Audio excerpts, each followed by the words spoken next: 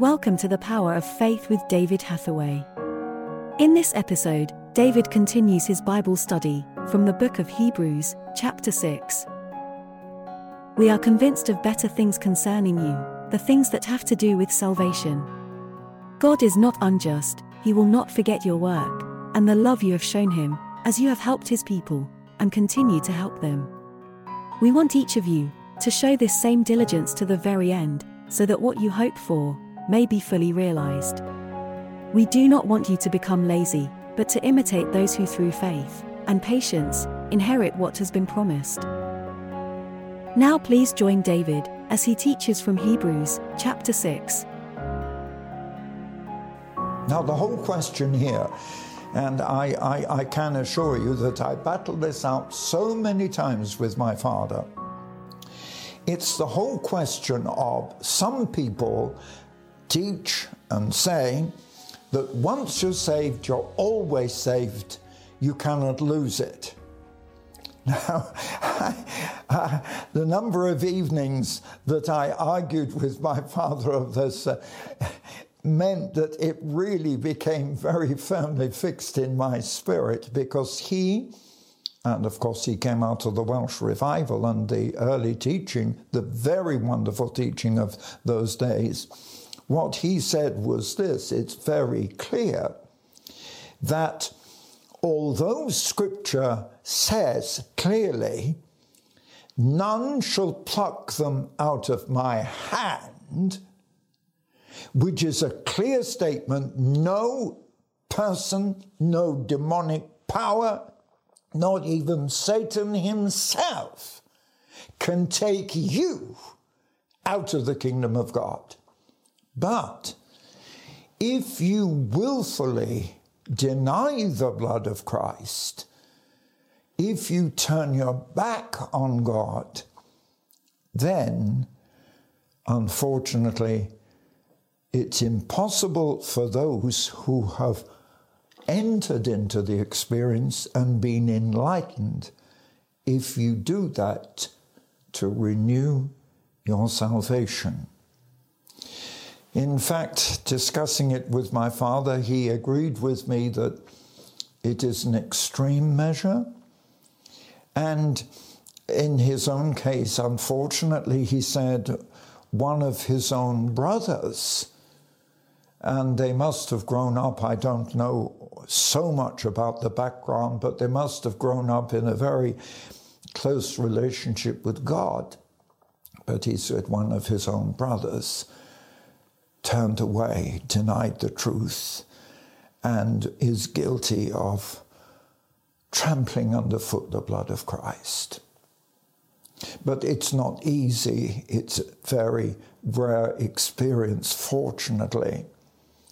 But it really comes down to the position that this is not just simply a backsliding, or as unfortunately some do, which is to, just for a brief period, go back into sin.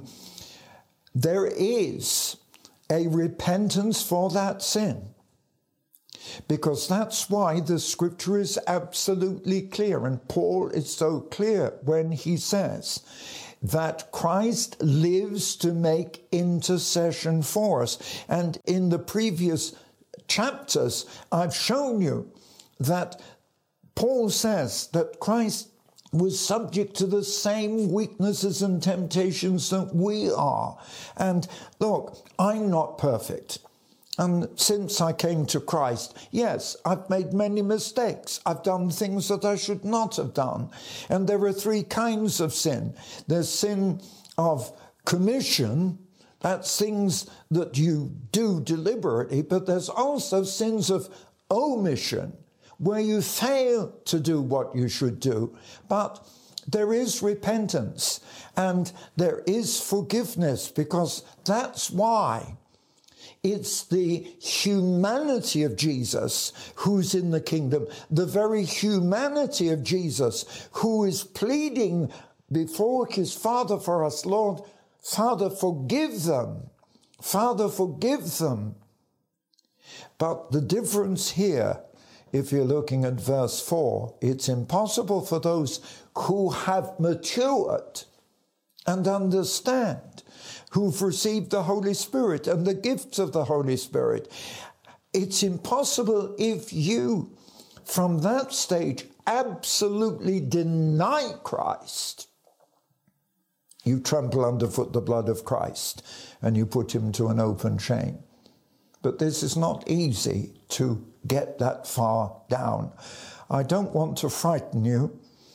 I just want to warn you that Paul has to deal with this issue, because there are some who name the name of Christ and then turn away and deny him and deny salvation. Unfortunately, if you go that far back, it is impossible to come into the kingdom. Paul puts it in a slightly different way in verse 7, where he says, land that drinks in rain falling on it and produces a crop useful for those for whom it's farmed and who receive the blessing of it, spiritually, if you have that experience, then despite the fact that there can be problems in the crop, the wheat and the tares, you look at verse 8, land that produces thorns and thistles is worthless and in danger of being cursed, and in the end it will be burned. What is Paul saying here?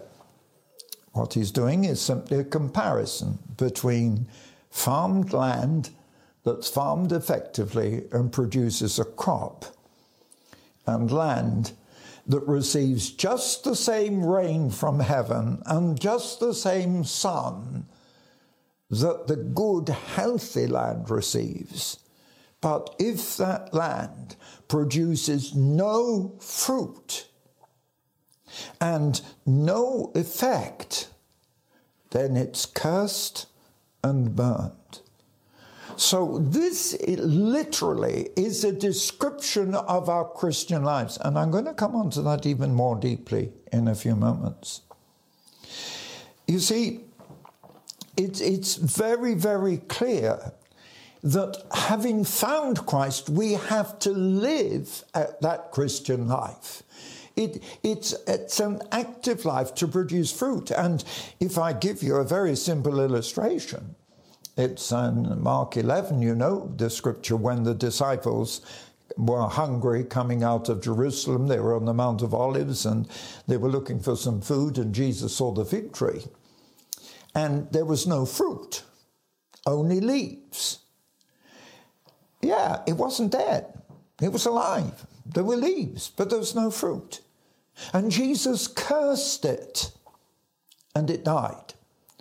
Now, that is a very clear indication of what Paul is saying here, that if we live and in our so-called Christian lives there's no evidence, no fruit, then we come under the curse. There should be the evidence in our lives. It's going on, it comes out again. And this is so important, because even Peter queried why Jesus cursed that tree. But he cursed it because it had leaves and no fruit.